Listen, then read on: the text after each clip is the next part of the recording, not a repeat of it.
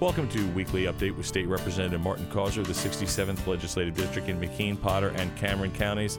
Representative Causer, welcome to another report to your constituents. This week we'd like to begin by talking about legislation that is now law, signed into law by the governor, that you have sponsored dealing with well plugging. What's this all about?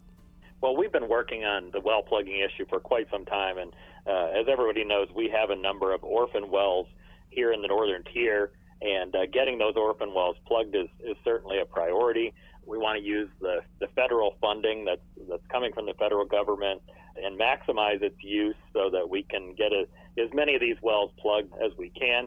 I sponsored legislation to utilize the federal funding in the existing DEP grant program, but also to create a separate program where 20% of the funding is separated and utilized to expedite the plugging of these wells. Recently, we passed a subsequent piece of legislation that became Act 136 of 2022 that builds on the law that I authored earlier this year, creating the grant program and actually increases the grant amounts from $10,000 to $40,000 for plugging wells with a depth of less than 3,000 feet, or the actual cost to the well plugger, whichever is less, and from $20,000 up to $70,000, or the actual cost, whichever is less, for plugging wells that are deeper than 3,000 feet. So this ensures that, number one, we're in compliance with federal regulations,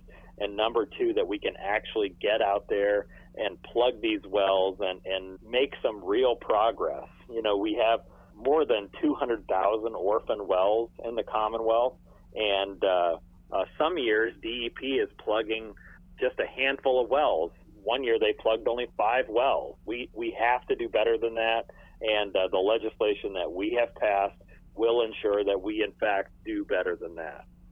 The next thing we'd like to talk about, Representative, is, of course, well-timed. We're right upon Veterans Day. What do you have to say about this?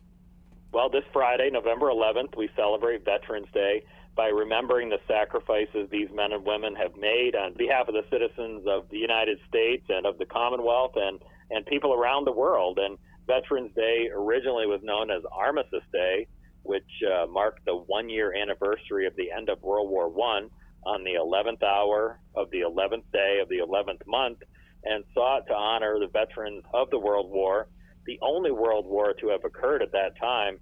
And Armistice Day was declared a national holiday in 1938 to acknowledge world peace, and was renamed Veterans Day in 1954 to celebrate the contributions of veterans of all wars. And so I encourage everyone to recognize our veterans, to thank our veterans for all that they've done for us and for our country. For more information about programs and benefits to support veterans here in Pennsylvania, you can visit the State Department of Military and Veterans Affairs website. They have a wealth of information there, and the website is www.dmva.pa.gov. In addition to that, we recently passed a new state law that offers military family members the opportunity to obtain a Blue Star Family Specialty License Plate in recognition of their loved one's service. Act 112 of 2022 requires PennDOT to issue a Blue Star Family License Plate to any family member of a person who is an active duty military service member. It includes folks who serve in the reserves or in the National Guard, and is again offered to family members.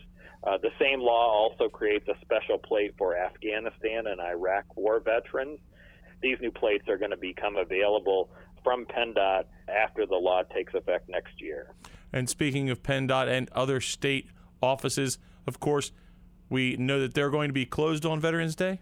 Well, state offices regularly are closed for holidays, and certainly all PennDOT driver license and photo centers will be closed on Friday, November 11th, in observance of Veterans Day. Representative Causer, thank you for this informative report to your constituents, and tune in for another weekly update with State Representative Martin Causer.